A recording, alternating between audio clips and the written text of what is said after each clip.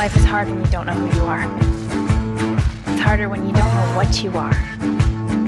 My love carries a death sentence. I was lost for years, searching while hiding, only to find that I belong to a world hidden from humans. I won't hide anymore. I will live the life I choose. You're listening to episode 29 of Fadeless, a podcast devoted to the supernatural series Lost Girl. My name is Dave, and sitting across the table, as always, to rip into this week's episode, welcome, Wayne. Welcome, Dave. All right, good times here. We're great times. Decked out in our Ravens gear, and we're not going to spend too much time on the...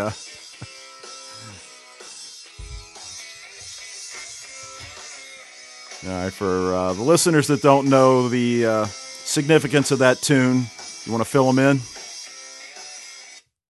That is Seven Nation Army by the White Stripes, and that is what Ravens Nation uses to intimidate and dominate opposing teams that are foolish enough to visit M&T Bank Stadium, yes, as well as a number in other cities as well. You could hear it. You could hear it during all those away playoff games as well. I heard the Ravens faithful singing out Seven Nation Army, and I was singing it myself today downtown Baltimore as the Ravens came back and the victory parade. Yeah, we heard anywhere from, 125, 150, maybe even 200,000 people between probably 90,000 at least in M&T Bank Stadium. And being the good dad that you are, you took the family down, and your boys are old enough; they'll always remember that. Yeah, they were pretty psyched. It was a lot of people. It was a lot of people. It was very difficult getting into the city in the first place. I know people who didn't. I mean, we're lucky even to get into the stadium. A lot of people didn't even get in. So, but I digress. Yeah, well, and obviously we're talking to a lot of U.S. listeners now, the way we may not have been during the previous two seasons of podcasts. But the Super Bowl must be big in Canada as well. They didn't do a Lost Girl this Sunday, right? Well, my sister is actually living in Vancouver for a little bit. And she called me, like as soon as the game was over, she called me. I'm like, wait a second. I was like thinking, oh, they're showing in Canada. Of course they're showing in Canada. There's show it everywhere. Loads of football fans, even in Canada. So it was just for a second there, I was like kind of confused. But yep. But obviously we're happy down here, and other than that, watching, there doesn't seem to be a lot of sci-fi fantasy on right now. I mean, obviously Supernatural, Being Human, and Lost Girl, on Sci-Fi Mondays here in the U.S. Arrow is back again, but geez, not much else. Yeah, outside the CW, not a lot going on as far as sci-fi supernatural world, but the CW is carrying the load like a certain quarterback, number 5. I think his name is Joe Flacco. Yeah, we'll stop the football references pretty soon. But, and I'm still plugging away at Andromeda, and we actually shouldn't even say plugging away. That you implies always say that it in ways that make it sound like you're not enjoying it. I know, and I just realized that, and it's just, I mean, I'm loving that show. You start thinking and believe it or not, I did a quick search on iTunes a couple weeks ago.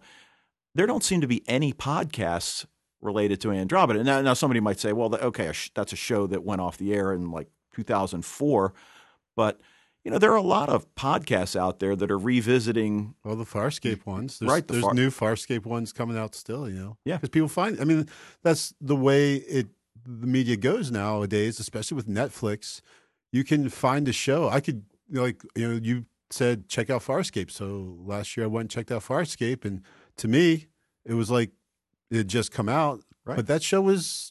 What, it was 2001, right? Right, and you still want to hear people talking about it. 10 years old, but to me, it was fresh as and you see that with the what's the original series that Netflix is doing? We were just talking about the other day. Not Arrested Development. No, well they are, but they got one they just released on Friday. Oh yeah, I heard House of Cards. So I haven't seen yet. But one of our colleagues has seen it, and she says excellent. But that instead of getting the TV show one episode at a time, they release House of Cards, all 13 episodes, and you can watch it, You can watch it once a week if you want. You can watch them all in one night if you want. Now, they don't put commercials in on Netflix, right? I don't think so, but I mean, like I said, I haven't seen House Well, I of mean, Cards, but I doubt it. No, but I mean, you have Netflix. So right. No. Okay. Yeah. All right, so that just must be in the contract that they. Right. Well, I mean, because they make they're a pay service, right? So that's how they make their money. They don't need to do commercials. But yeah, Netflix is pretty boss, man. Really, the streaming version of Netflix is fantastic. And yeah, I keep threatening. I mean, I've got my PS3. Of course, I'd have to move it downstairs. But right. Or like I said, use an excuse and to buy an Xbox. True, have that downstairs. But then, as well. Of course, it's actually with the Xbox is you have to pay like an extra $5. So don't get an Xbox. Can't discourage you enough from getting the Xbox. As I'm finding out now, Microsoft runs Xbox, and you have to pay extra to get online. Like they have like the free version, but you can't do anything with that. So if you want to get like Netflix, which I'm already paying $8 a month for Netflix, but to get it through the Xbox, it's another $5. Wow. Or like $100 per year for the family for 4 people. If so, I go, I ask my kids that I see, I'm like, what, and they're like, well, dude, you should have gotten a PS3. Well, I'm like, well, does the Xbox come in black? It does. We got an Xbox that it's an R2D2 theme, and it makes little beeping sounds when you turn it on and off. It's pretty sweet. The boys love it. We got it for the kids, obviously, not for me and not for Netflix, but just that little bit. Those of you educating you out there, if you have budding preteens out there who are looking towards the Xbox for their entertainment value, I would try to steer them away to something that's not going to cost you an extra $8 a month. So. All right. Well, anyway, that's our little.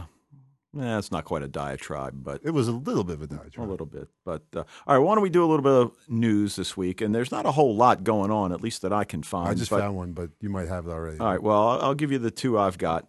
Ross Katz is set to direct Joseph Fiennes and Marina Baccarin in the supernatural thriller The Unholy. And principal photography is set to start in the spring. So it's inspired by actual scientific research that suggests evil may live within our very own genetic code.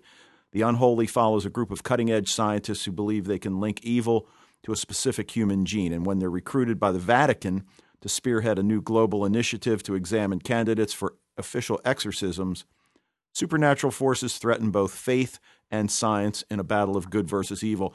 And, okay, fine, Marina Baccarin's in it, and we're going to see it just for that reason. But that sounds like a pretty cool plot. At first, I was skeptical, probably because you said Joseph Fiennes. Yeah. And then after that, though, I thought, I shouldn't knock on him. He was really great at Shakespeare.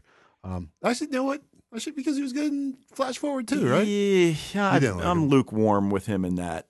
But I liked him. But I like him okay. I mean, again, right, as Shakespeare, he was awesome. But, for those of you that don't know Marina Baccarin, I think most sci-fi fans, and if the actress's name doesn't ring a bell, she was our favorite companion in Firefly, Inara Serra. She was in, I guess, about 5 or 6 episodes of Stargate SG-1, and then most recently in the sci-fi world, in the V reboot of 2009-2011, she played Anna, leader of the Visitors. And, again, that was another show that I thought had some potential, but... I dropped V after a couple episodes. It just wasn't doing it for me. Yeah, well, it's the teenagers. It's tough to have. When you got teenagers on a show, it's like you got to have them with their teenager issues, and that's not something you really want to watch. Well, that's not what I want to watch. Well, it's interesting because I agree with you certainly with V, but but then you look at some of the the other shows, Falling Skies. Were you watching Falling Skies? You keep asking me that. Right? Okay, sorry. And then the teenagers in that, are really facing completely different issues, right? And. So anyway, it could get and then you take a show like Sarah Connor Chronicles, which I love it, but they wove the, John's teen issues, in the context of what he actually is. They wove it into the show and everything. Sure. So, I never could. I'm not blaming that kid or that actor as for why I didn't Really like V. I really can't explain it. V had a lot of good elements there, but just Okay. All right. Now, the only other one, and some of you that watch NBC's comedy Parks and Recreation know who Chris Pratt is. He's in negotiations to star in Guardians of the Galaxy, Marvel's sci-fi adventure movie being directed by James Gunn. All right. So the movie centers on Peter Quill, a.k.a. Star-Lord, a U.S. pilot who ends up in space in the middle of a universal conflict, goes on the run with futuristic ex-cons who have something everyone wants, according to the plot description. Now, right away, I guess that's sort of like Farscape, right? sounds it. Yeah. And to be honest, it's sort of like Andromeda. I mean, they're not ex-cons in Andromeda, but they're scavengers, and they meet up. So now, while there have been several incarnations of the Guardians team in the comics since their debut in 1969, the movie's lineup is also going to include Drax the Destroyer, a human resurrected as a Green Warrior, Groot, a giant tree man, Rocket Raccoon, a genetically engineered animal with a knack for guns and explosives, Gamora, the last survivor of her species who was saved by Thanos to be an assassin. So Pratt's going to play Quill, the human face of the picture, as long as a deal can be worked out that can accommodate his, filming of Parks and Recreations. So the movie's slated for release August of 2014. So, it's Marvel, and, I'm, now kind of digging on the Marvel world. So who knows? Who knows? Yeah, and he's hilarious. But it looks like he's kind of making that move in the action flicks now, because he was in that what's the Zero Dark 30? Oh yeah, he's in that movie. Okay. Too. So Now you said you had some news. Yes, I just found this out. This is from the galaxy far, far away. We know that J.J. Abrams has been hired to do at least episode 7. I can imagine 8 and 9 as well of the new trilogy. But they also, Disney said they wanted to make some standalone Star Wars movies from that universe, from the Star Wars universe, but not, ones that would be trilogies. So, of course, if they're really successful, and with different characters. Right. Yeah. And so the first one that sounds like, again, this is not official, but it looks like the first standalone is going to be about Yoda. So that's kind of interesting. We'll see if our favorite Green Jedi Master in his early days, there's always probably everyone's favorite part of Attack of the Clones is when Yoda starts spinning around and fighting with his lightsaber, which we'd never seen before because he always had, a hand up his bottoms, and so interesting. It sounds he could not jump around. He could just shuffle because he was a puppet. But then when they moved into CGI, then all of a sudden he can flip and dance and everything. So it'd be maybe we see even younger Yoda doing even more flipping and stuff like that. All right, so that's what I got. That's it. Okay, well that's pretty cool. I mean, anything Star Trek, Star Wars related is right. All right. And then on a kind of a negative spin, the numbers have been coming in slow. I guess they're between the presidential inauguration here in the States a couple weeks ago, the Super Bowl. So for these are the numbers for what we've been calling the Monday sci-fi Powerful Mondays. Powerful Mondays, right? And Lost Girl had its lowest viewership of the 4 episodes and dropped down to 844,000 viewers. 320,000 in the 18 to 49, which isn't too bad, but again, it's the lowest number, and they've gone from 1.186 to 1.075 to 1.052. So there's this downward trend that's call a negative trend. Yes, and now I'm not sure, and I tweeted earlier in the evening, just about that, not with the specific numbers, but mentioning that I haven't really seen any of the Canadian numbers, so not sure how it's doing in Canada. Hopefully, everything's good up there.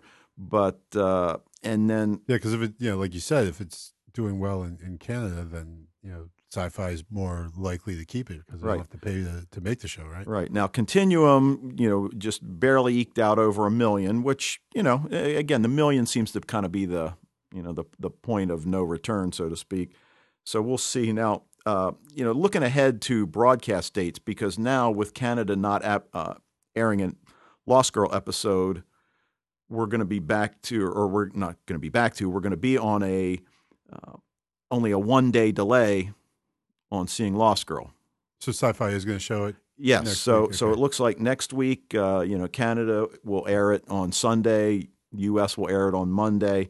And, the one thing I did find is that on the U.S. Sci-Fi, well, actually, and I realize Canada doesn't have a Sci-Fi channel, but on Sci-Fi, they don't show that they're going to air a Lost Girl episode on February 25th, that they're going to resume on March 4th. So, I don't know what that's going to do to the gap. But then again, on Wikipedia, and you take that for what it is, they have the dates for the Canadian and for the U.S. airing, and it doesn't look like there's going to be a gap. So we'll all just have to keep our eyes peeled on that and see what happens. Now, the other cool thing is just I mean, you and Michael were talking about this on your Liberate podcast, and that part of the potentially the problem is that the delay itself, because once it's shown in Canada. I hate to break this to you people at Sci-Fi, but there's loads of people who can get the show, before and not have to wait a week to see it on Sci-Fi, right? So it's crazy, like if it's already difficult enough for a TV show to compete with the online versions, pirated versions, that why would you put yourself in that position where you're I don't know. It's kind of when you look at the numbers and you're thinking, this is a show that obviously we want to continue. We wanted to see it survive, but it's fighting against these things, and the networks aren't helping it by scheduling it like this, and you're just begging for people to pirate the thing and send it out and watch it that way. So it's redundant by the time it gets on Sci-Fi. Right, and now we don't know what the contractual arrangements are between Showcase and Sci-Fi, and heck, maybe they're okay with this. So maybe we don't know. But anyway, the last interesting thing is that with Continuum, it looks like it's the 10th episode is set to air on March 18th, and they're going to run a marathon of all 10 episodes back to back. I think I saw starting at maybe 10 a.m., but I wouldn't swear to that, but that be the news for tonight.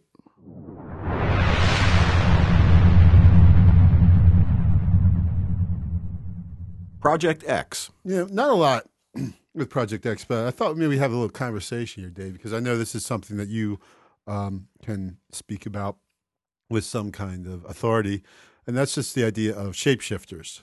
The bad guy this week that we really don't see is Rakshasa, which would be a cool name for a band, I think, or at least a song. So they are very basically just super evil creatures, like in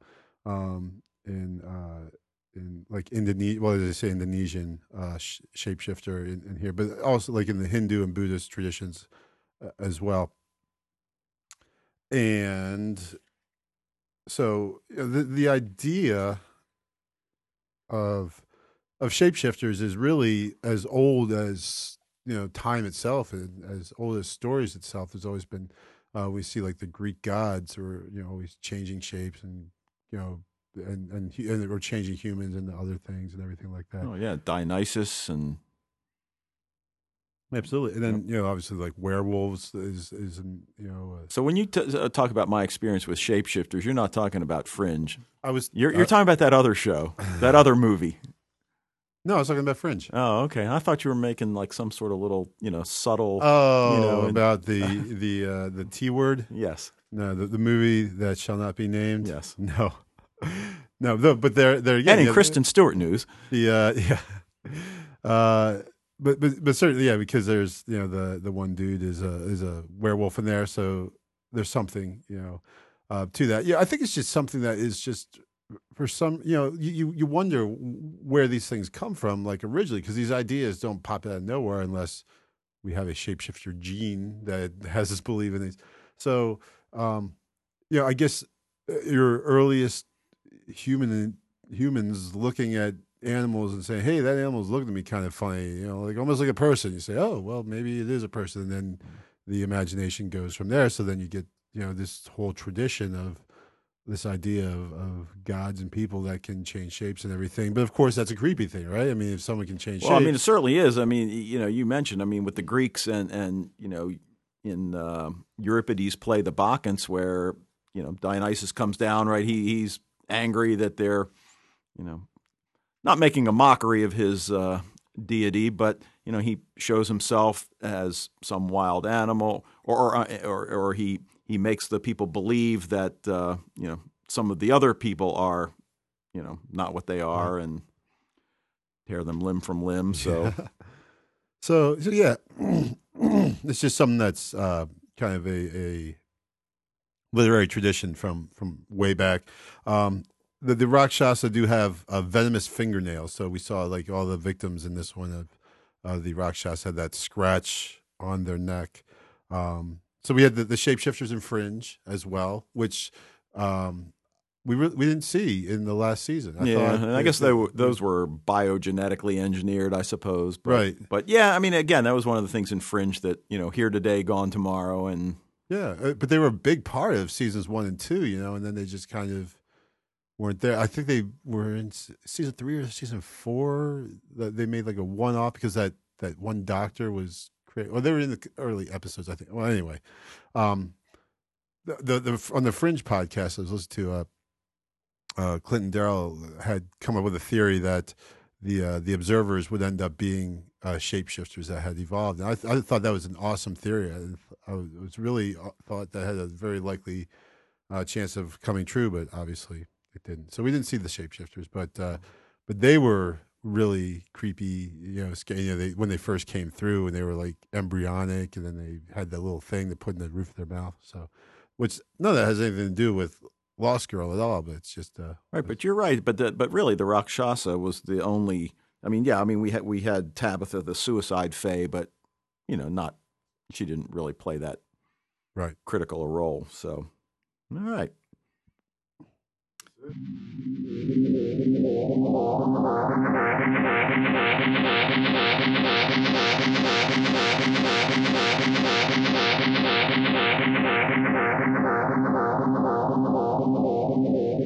All right. Well, let's take a look at episode 4 of season 3, Fade to Black. Yeah, hold on. Now I got Okay. because I put the notes for Project X at the end, and so now I go back to the beginning. Okay. Written by Alexandra Zarwani and directed by Ron Murphy. And Alexandra has done quite a few episodes now, at least one other. Yeah, well, she did Faye Gone Wild. Faye Gone Wild. And then Brother Faye of the Wolves. Okay. And, did she write that one? Yeah. Oh, that was a good one.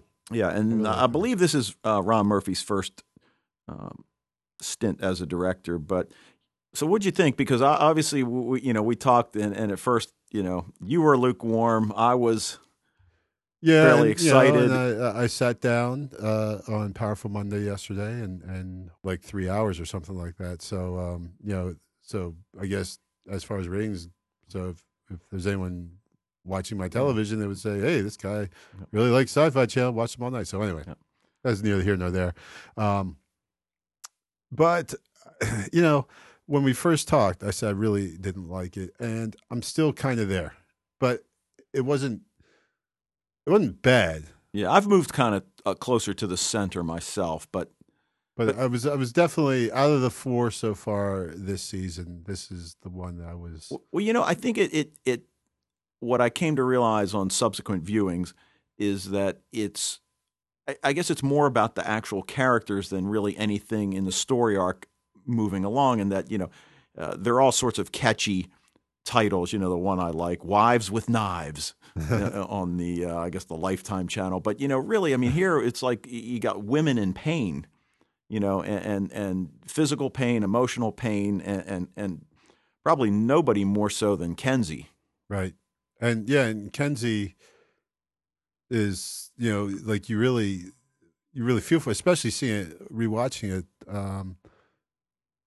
You think, wow, that's, this sucks. What happens to her at the end, and the whole time is like this plea for help right from almost the first scene. Right. and everyone's just blowing her off and blowing Yeah, her off. and I mean, here's the one character that really never asks for anything. I mean, she doesn't. I mean, Bo, this is a friend of mine. Can we help him out on this case? But really, I mean, she doesn't ask for anything. And like you said, right from the start, just crying out. She tells Bo she wants to, she needs to have a heart to heart. And Bo, at that point, we're starting to get an inkling of what her pain is, which obviously we'll get to. But she's not concerned about Kenzie. She's concerned about do you have any chocolate? Right. Well, again, and that goes to this whole issue of her inherent incompatibility with Lauren. Like this relationship is not going anywhere. You mean Bo? Bo, yeah. Yeah. But even speaking of Lauren, early on in that same scene, Kenzie ostensibly wants to talk about Lauren, and Bo goes through. It's like, well, you just got to get to, and Kenzie's like, no, I'm coming around. Yeah. Now she said she loves her. Right. Now, and again, I'm not sure I believe her.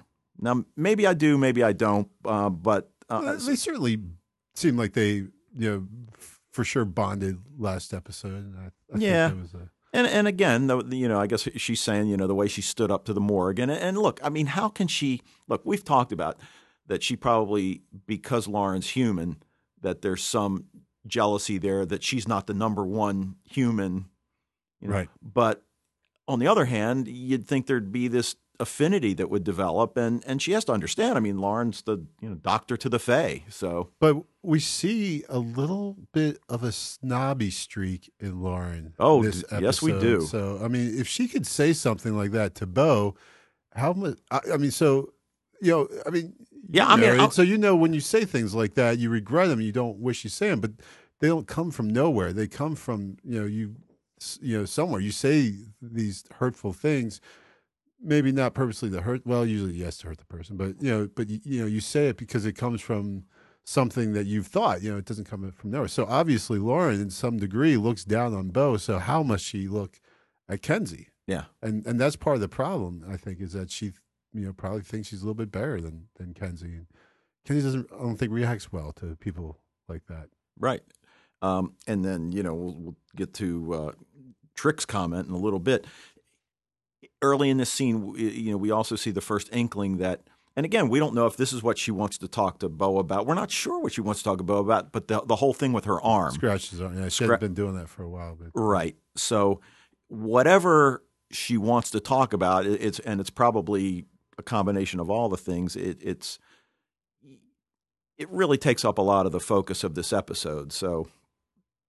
Well, let's go back to the opening scene for a second, because the opening scene leads you to think that this episode might be something else. So we see obviously Bo and Lauren in bed, still going at it after an evening marathon, apparently from the night before. But what becomes clear right away is that their sex life is having a negative impact physically on both. Yeah, and it's kind of like when that first couple that Bo is counseling, and Bo says, "Well, how many times a week do you have sex?" And the one guy goes like, 3 days. Like, see, that's pretty good, right? Yeah. And the other guy goes, 3 days, and he means it like that. Yeah, that's right. Not so. I thought that scene was. The whole scene, first of all, was really very funny, and obviously we see the connection between what Bo sees these two guys going through and what she and Lauren are going through as well, where because yes, it's just sex, and sex is an important part of a relationship and everything, but it's not all of the relationship, right? There's other more important parts.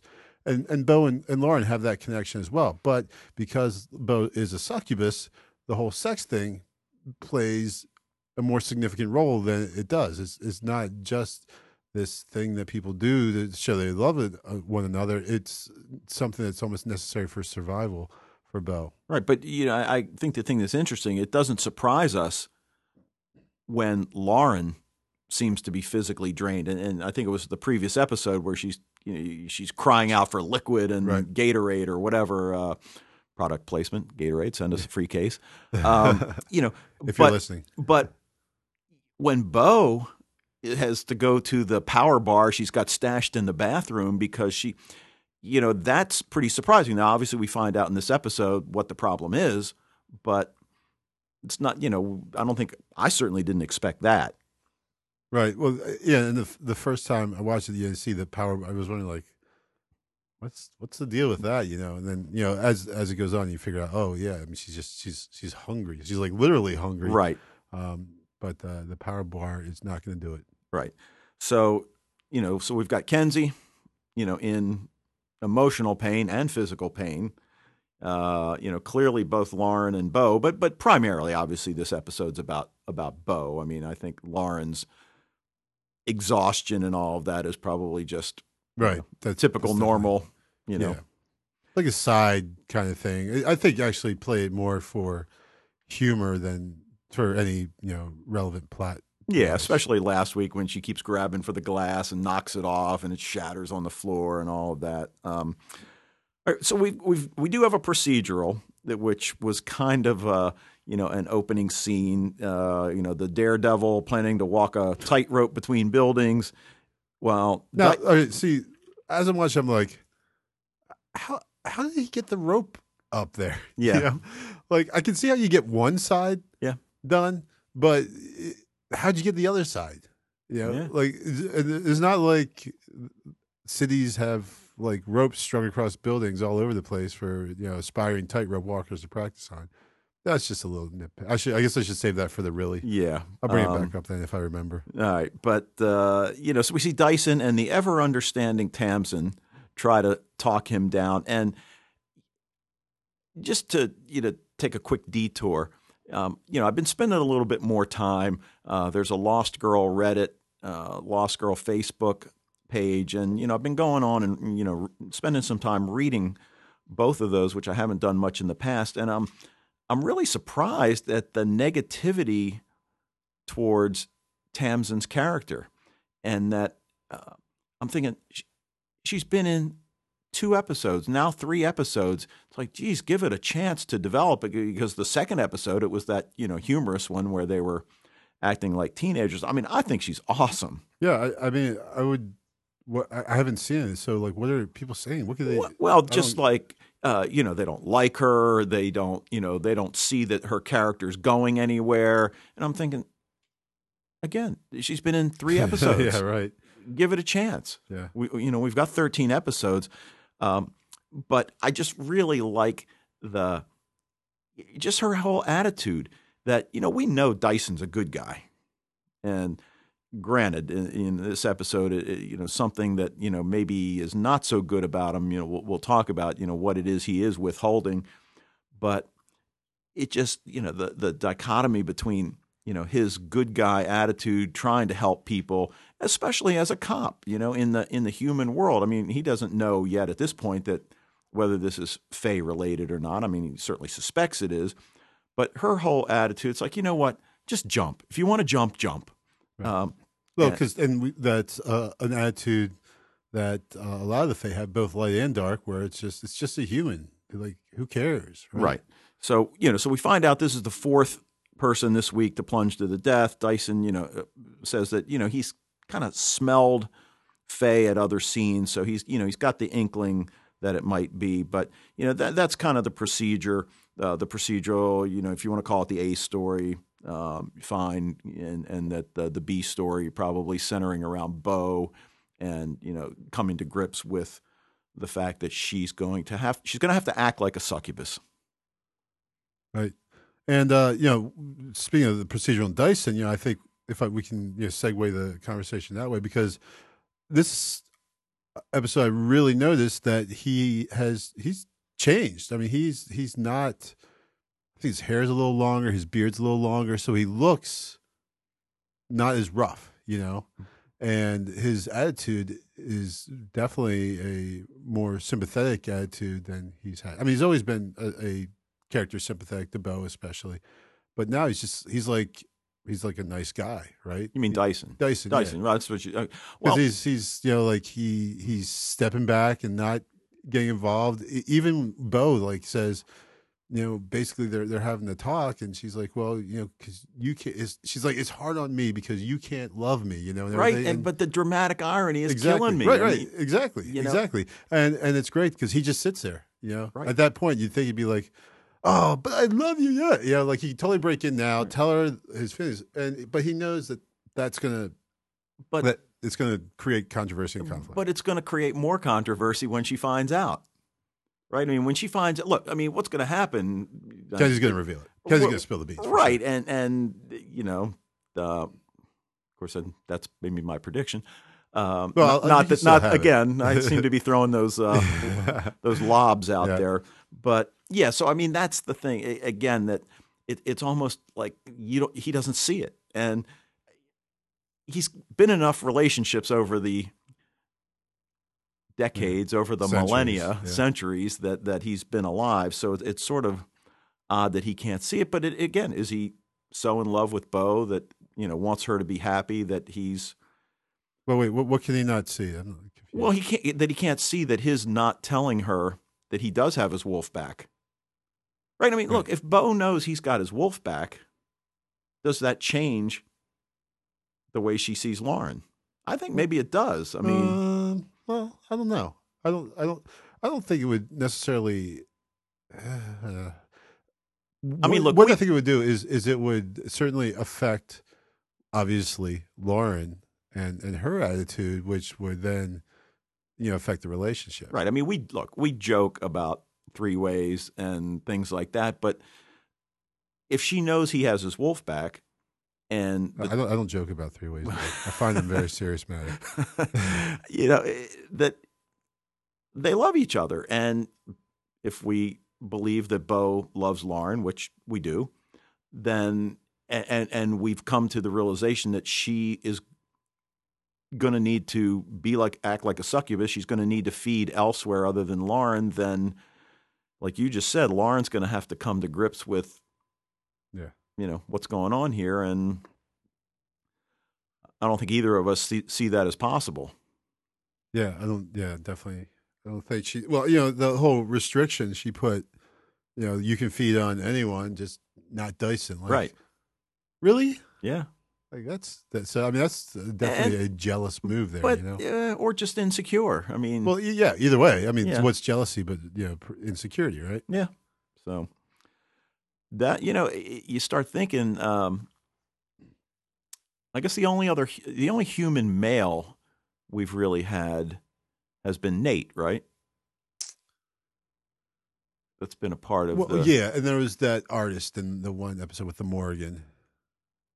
But he wasn't regular. Right. As far as regular characters, Nate has been it, yeah. So, maybe at some point we'll see a human male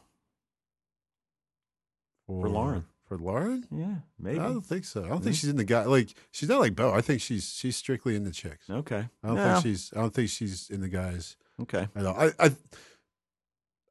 I wouldn't believe it. I wouldn't find it believable if they brought in a guy and she fell in love with a guy, because. Oh, she could do it just to hurt Bo.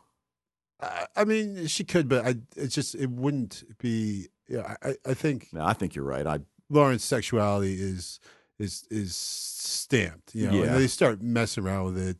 This is that whole suggestion that, homosexual people are really, if they just concentrate hard enough, they can be straight or something. It's like, no, I think her sexuality is what it is, and if they mess with it, then they're gonna, that people, it wouldn't work. I don't think. No, I think you're right on that. All right, look back to Kenzie for a second. The scene, and then we'll come back to Bo.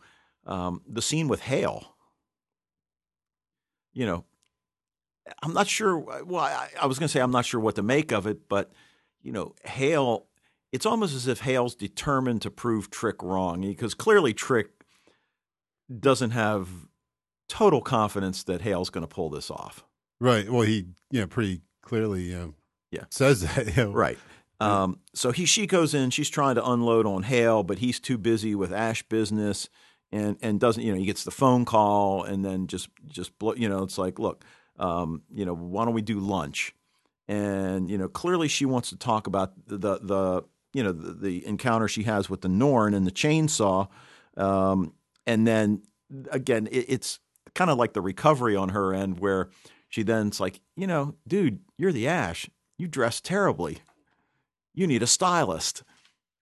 Which is true. Yeah, which is true. You look at him, and it's funny because then you see after she makes that comment, you look at Hale's clothes, which I've always really liked how Hale dressed. I thought even in that scene though, he's dressed like it's very cool. He dresses really well, but it's casual, right? Yeah. And if you're the Ash, you can't be kicking around like that. And but I had never really thought about that before until Kenzie says it. And I'm like, right, Kenzie, you're right. He does need to upgrade in the wardrobe here. And then when she comes back, she interrupts that meeting he's having, and it just. We've already talked about whatever pain she's in, and now everybody's mad at her. Right. Well, she's got to respect the boundaries, though. Still, like she flies in the room, and Hale is giving her the no, not now. Like like the pretty desperate, like seriously, do not come in here right now. And she blasts right through it. And which I love Kenzie as a character, but one thing that they do consistently keep is that sometimes she can, when she kind of has her own thing going, has blinders on to like everything else that's going, like kind of a bull in a china shop type thing.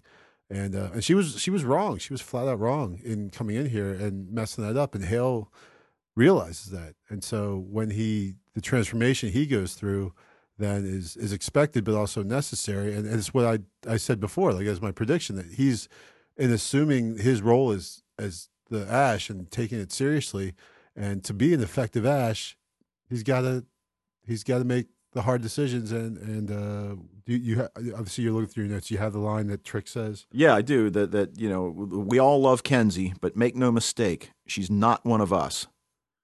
Nobody said it would be easy, even if it's more than you can bear. So, and it's to hear that come out of Trick's mouth, I think just reinforces the seriousness of. Hale trying to take the reins of the Light Fae, and this Ambassador Broomhilda, we're not sure exactly who she's an ambassador for. Is she for the Dark? Well, I guess right, because they talk about the it has something to do with the program that with Dyson and Tamsin,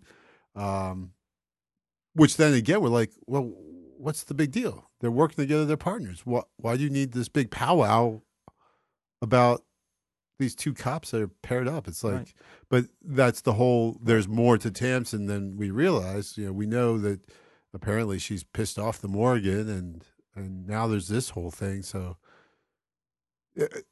there's got to be an episode soon where things change and we start. Focusing on kind of like what is going to be the overall mythology of this season. Right, because at this point it's just really kind of all about the characters and the relationships that are forming, the ones that are breaking, and because right, I mean maybe there's this Fae protocol that Kenzie has intruded upon, and that's but in the big picture, is that really that big a deal? Well, maybe apparently it was. Yeah, apparently it was. Trick is really pissed, and like we said, we don't really see Trick getting that upset, right? And so this must have been a very big deal because Trick. Right. So who's in charge, the Blood King or the Ash? We've been asking that question since season 1, haven't we? Yeah, and it's still and I thought that was like this is right up with what Dave has been saying, because even though Hale is the Ash. And as it was with Lachlan and the guy before, is that it appears that Trick has a strong influence over the Ash and his decisions. We find out what's wrong with Bo, right? That just feeding off of Lauren is clearly not enough for her. She gets hit by that car in the indoor parking garage, and doesn't heal quickly. We see the bruise, which we later see as this huge bruise on her side. She and Lauren have a little quickie, and they make a point of showing you that it heals a little bit, but a little bit, yeah. Well, we said before, iPod, hamster wheel doesn't work. Yep. So in the midst of that, Lauren lets us know that she doesn't think that the suicide Faye, who's the the girl that's the receptionist at the feel good clinic, is to blame. That something's feeding off the adrenaline of the people that are jumping, and then we go through and again, I don't think this was that the procedural, it was semi-needed, but all these childhood dreams that people wanted to, and the procedural was a little weak there. Yeah. But a couple of things there. First of all, I don't know if you noticed, but the first time Bo goes into the clinic, and she meets Tabitha, the receptionist, she walks away. I'm pretty sure Tabitha was checking out her ass. Okay. I'm pretty sure that happened. And I'm really shocked that they sent Bo into an office to try to rifle through the files. Right. Yeah. And then she has It's only about the fifth or sixth time we've seen that one. Happens quite a few times. Yeah. Yeah, she should really make sure the person's out whenever she goes rifling through the files in their office and everything. And then Dr. Palmer, a nod to Zoe Palmer. Yeah, it could be. Yeah, could be. Could be. But also I think when Bo realizes that the shapeshifter is a cat, was surprised like nobody. Like the minute they said it was a shapeshifter, you're like, oh, it's the cat, obviously. Right. Dr. Bob. Because it's not going to have a shapeshifter looking like Dr. Bob, right? It's going to be something that innocuous, something you don't know. And so it's like, obviously, the cat. Right. Not Dr. Bob, Dr. Palmer. Right. I meant to say. Dr. Bob's the cat. Right. So, anyway, so Bo goes undercover as a psychologist. And the scene that you were kind of alluding to, when we first started talking about the episode, when, she and Lauren are talking about it, and Bo says something that, this doctor stuff isn't all that hard. And, oh, boy, does that rankle. Yeah. Now, in her defense, starts pulling off the Freud, Jung, about four, these. I have three really, so I'm just going to jump in with this one now because, all right, I guess probably she's being sarcastic. Like, those aren't actually their books. Because, really, you just go to a random bookshelf and you start pulling off exactly the five books that, Freud, Jung, Masters and Johnson, Kinsey, bam, bam, bam. They're all right here, two steps away from me. Now you mention it, So, but I thought about it. I'm like, well, she might be just pulling out any book and saying it and being sarcastic. Right. And oh wait, you didn't even finish high school, did you? Yeah, that was. Oh, that cut. That's just mean. Yeah. You're not nearly far enough into this relationship to be getting that mean, and give it a couple of years. Well, and it's one of those things that the whole idea of Bo's intelligence has come up a couple of times. And, look, obviously Lauren's brilliant. I mean, there's no way around that. She really is a brilliant doctor. And, that Bo, I mean, sometimes just does the dumbest things and says, I mean, that was really, on the one hand, it's just a dumb thing to say. On the other hand, it's pretty insensitive to Lauren, and that's how she takes it. Sure. Yeah, that's, but, she is talking, psychiatry and not, Ooh. Nah, just insult there with that. I'm just kidding. No, I know psychiatry is very complex and difficult because I took exactly one semester of it in college, and then I was like, man, this is all science and biology stuff. And I thought when I was in high school, the psychology classes were awesome because we just talked about the theory and everything. And then you take it in college, and now you're talking about the physiology of it. I was so confused. They had me mapping the brain and then heading for the registrar. Well, I actually I have a degree in psychology. Do you? Yeah. My roommate came home one time, and I was majoring in English and journalism, and my roommate came home. Gosh, I guess we were sophomores. He says he was a psych major. He goes, every one of my classes, it's 23 girls and 2 guys.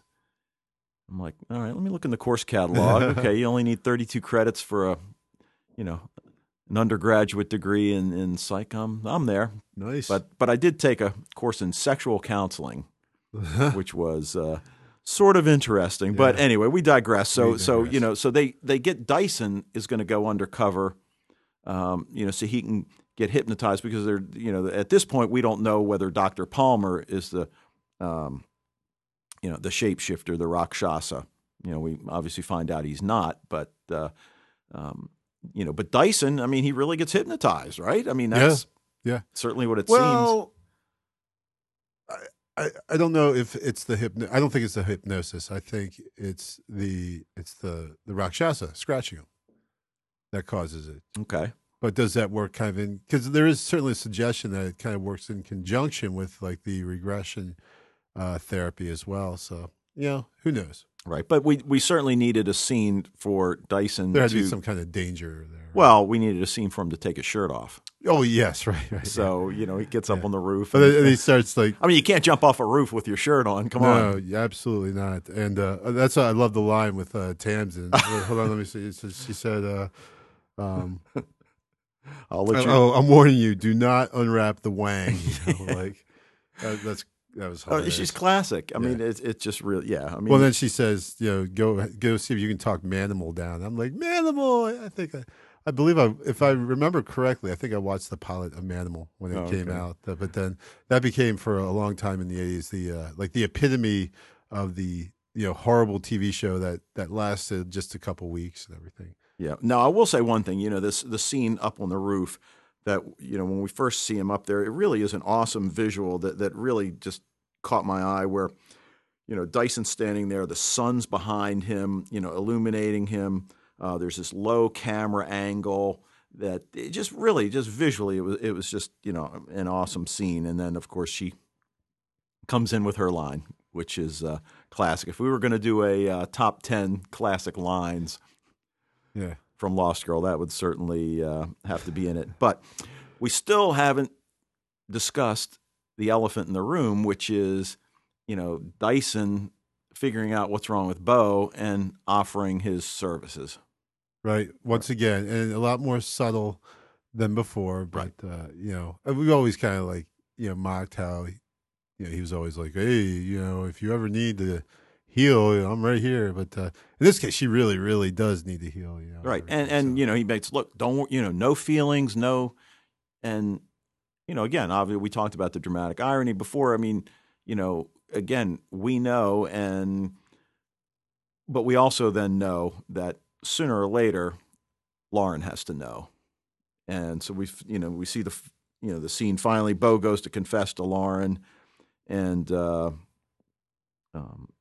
before she can, get it out, Lauren's got the breakthrough. Well, she figures it out right when she realizes that Bo healed. Right. And she kind of cottons on right away. Yeah. And, it's just this whole Lauren thing, like it's just, she's not a bad character, but, she's just kind of being a little uncool here, Who? Lauren? Yeah. So. Well, the other thing, while Bo's trying to talk Dyson down, right, and you're loved by so many people, and he says, but not you, not by you, yeah. And again, how does she not, or or does she think that's the words of a guy who's but I mean, temporarily if delusional? We go back to season 2 and remember how emotionally destroyed she was when, not for a long time, not even knowing what the problem was.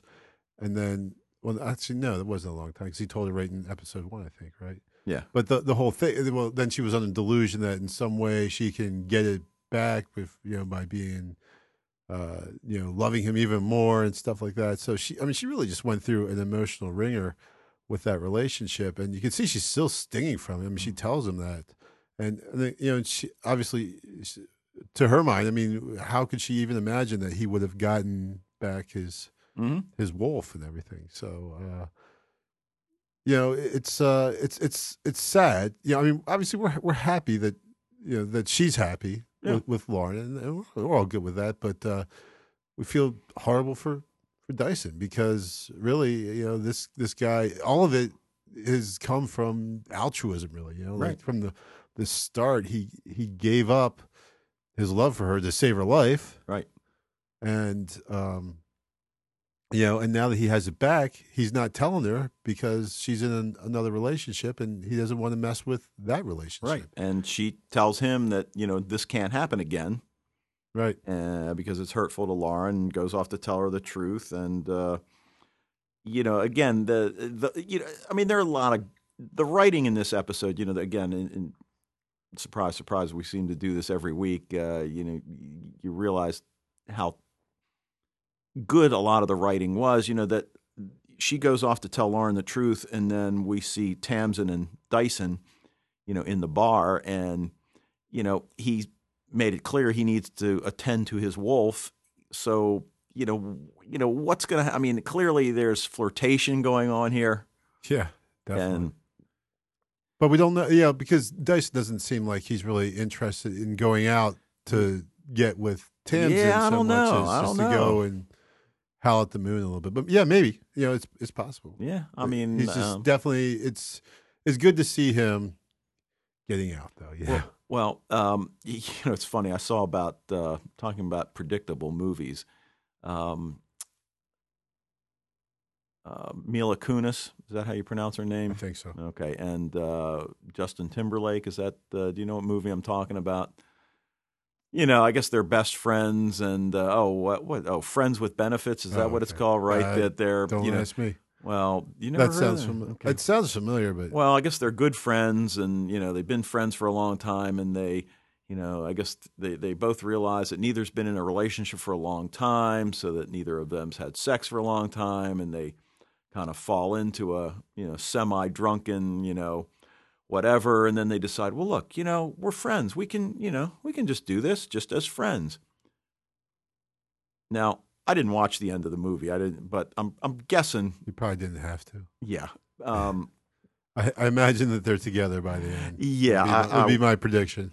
Yeah, and so you see all this, the clashing between Tamsin and Dyson, and yet I don't know, maybe I'm seeing something that's not there, but seeing a few little sparks there, a little sparkage. It's definitely there. Yeah. No, right from the start when she comes in and he's got his shirt off boxing, and then he takes his shirt off here and everything, and actually now also in the last episode with the Hungry Like the Wolf. So he's had his shirt on in 75% of the episodes so far this year. Right. And the two of them are thrown together, for the good of the light and the dark, that, they're the test case to see that the two can work together, and probably because they're thrown together because nobody would imagine that there'd be any kind of a connection, any kind of an attraction. Or maybe they did because they thought there would be. Because again, there's more to this than we know. So yeah, who knows? That could be. But yeah, no, I definitely agree with you. There's definitely sparks there. I'm just not sure if he's looking for that right now. It seems like they're kind of going out as like, just going to tear up the town, like almost like buddies. But who knows? Yeah. What hijinks will ensue? Well, other than the final scene, where we see Kenzie's desperate to talk to Bo, and then she finally pulls off the bandage, and man, talk about nasty. That was disgusting. And that was gross. But that just shows you here. She's really been suffering for a long time from this, and no one knows. Like every time, like I think Bo asked her about it last episode. She was just like, it's all right, it's fine. Right. Don't worry about it. And obviously is not fine. And then the smoke monster pulls her into the whatever Shades of Lost there, and the episode ends, and it's like that's the big WTF, right? Right, it happens, right. So I guess episode. So I guess we go into episode 5. That where's Kenzie? Yeah. So, well, that's all I got. Anything else? Just two things. I think. Well, one, there was just a really good line when like Dyson, his kind of motto for this evening out with Tams is more of everything. Like what was that from History of the World Part 1? Like Dom DeLuise, more wine, more women, more of everything. Just like it's a great nod to a hedonistic attitude there. And then also, I don't know if you caught this one when Tamsin says, I'll pay. He says, Tamsin, will you buy the drink? She's like, well, only if you're a good boy. And he says, no, I'm a very, very bad wolf. Yeah. And I'm like, yes, bad wolf. Right, but good Bad point. wolf. Oh, Bad from wolf. Doctor Who. Yeah. Oh, Yeah, nice. Yep. And then one more thing I just remembered, because also, But what does she say after that? I can't. She comes back and she. But it's something flirtatious, I believe. All right. Anyway, what's your other one? Well, then there's the Tamsin says to Bo about the I guess it was about Dr. Palmer or whatever. She says, well, I hate to say I told you so. And I'm like, hey, I don't know if you remember that song by the Hives. I can't sing it because it's really tough to sing. But that's just a really good song. I don't know if they did that on purpose because hate to say I told you so. I guess there's a cliche that people say all the time. But that was a really good song. All right. Check it out on iTunes. All right. Now, before we get into the prediction, just to throw this out to the listeners, especially those of you that have been waiting for us to do the pilot for Being Human, we almost got it tonight because when Wayne got here, it's like, yeah, Danielle's going to Skype in and we'll talk about tonight's Lost Girl episode, and we'll finally get to talk about Being Human. I apologize about that, man. I thought you already had it all set up. And everything, so but I threw Dave for a loop. Yeah, but we'll figure that out. But all right, so predictions. All right, so my prediction is again going to do with a deal with Tamsin and Dyson. And just sort of what we were just talking about is that, that they were thrown together deliberately with some ulterior motive. And I don't know what that is yet, but that I think the powers that be, and I guess the Ash and the Morrigan, I mean, we don't know of anybody higher than those two, right? Well, the Council of Elders. Yeah. Okay. Which is what the Brunhilde seems to be. Okay. That the powers that be are throwing them together because they want them to be together. I agree, yes. Okay, so that's going to be my prediction. Okay, well, my prediction is maybe even more of a softball than yours, but I really, obviously, there's no way Bo's going to keep her promise to stay away from Dyson. Okay. That ain't going to happen. And if I had to elaborate and say, how is this going to happen, I would say, obviously Kenzie is in some kind of peril that the next episode they're going to have to save her. And in some way there, while the peril is occurring, Bo will find out that Dyson still has his wolf, especially if it's the Norn. Yeah. Because probably she got nabbed by the Norn. Right. So the Norn, or somehow Bo's going to find out. And then that's going to, I don't know if immediately they're going to get it on, but I think that's going to happen. I'm not saying this because, all right, I will admit, and I actually wrote here that, okay, Dave, I am now officially on Team Dyson. Okay. That I am a Team Dyson guy, but it's not that I want to see the Lauren Bo relationship fail. I just think it's inherently has to fail because they are incompatible. Yeah. Bo cannot be with a human, basically. I think is how it goes, because it's not enough for her. Okay. So I think that the Bo and Dyson will get together, which is an awful prediction because it's like saying I predict there's going to be an episode 5. Yes. Well, okay. I also do predict that. Okay. All right, and then in our segment, really. Mine tonight has to do with the one of the last scenes when Kenzie goes to see Hale and the guards in front of the door, and it's not so much that the really is when she says, what am I being ash blocked, and it's not so much that the really, it's that Hale did that to her. I thought. Well, I mean, because I said, that it has to happen. It had to happen. I know, Hale's got to grow up. But I guess I feel like she's at least earned a face-to-face. Look, you can't come in. You can't do this. I'm telling you. Yeah, I think she's earned that. I got you. I got you. Yeah, that's true. And the really is not directed at the writers. It's directed at Hale. Okay. Well, my really is kind of directed at the writers because, all right, and we got this scene, and I almost like kept rewinding. Like, did I miss something? All right, so we got the scene where Dyson is in Dr. Palmer's office, right? And he pulls out the letter opener, and he's acting weird and intimidating Dr. Palmer, right? Right. Cut the commercial. Come back from commercial. There's Tamsin with the letter opener at Dr. Palmer's throat. And I'm like, wait, what the hell? Like, she just left.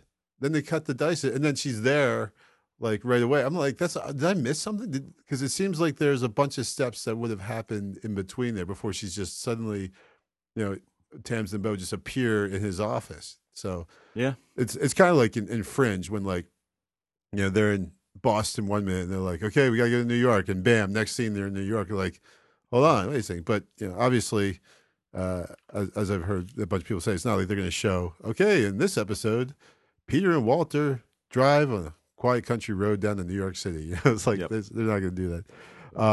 So that was one. I had quite a couple release. Hold on. A couple of them I've already talked about. When really she Tamsin says, oh, well, it's Occam's beard trimmer. Oh, you know what? I listened to that like 3 times and I didn't know what she said. Oh, Razor, right? Yeah, Occam's right. razor. Okay. Yeah, Yeesh. right. See, I was like, really? Come on now. That's if she were being facetious, it'd be one thing, but I think she, yeah. really. All right, that's all I got. All right. Well, we'd love to hear from you. You can drop us a line at fatalistpodcast@gmail.com. You can check out the website, fatalists.podbean.com. You can also now find us on Facebook.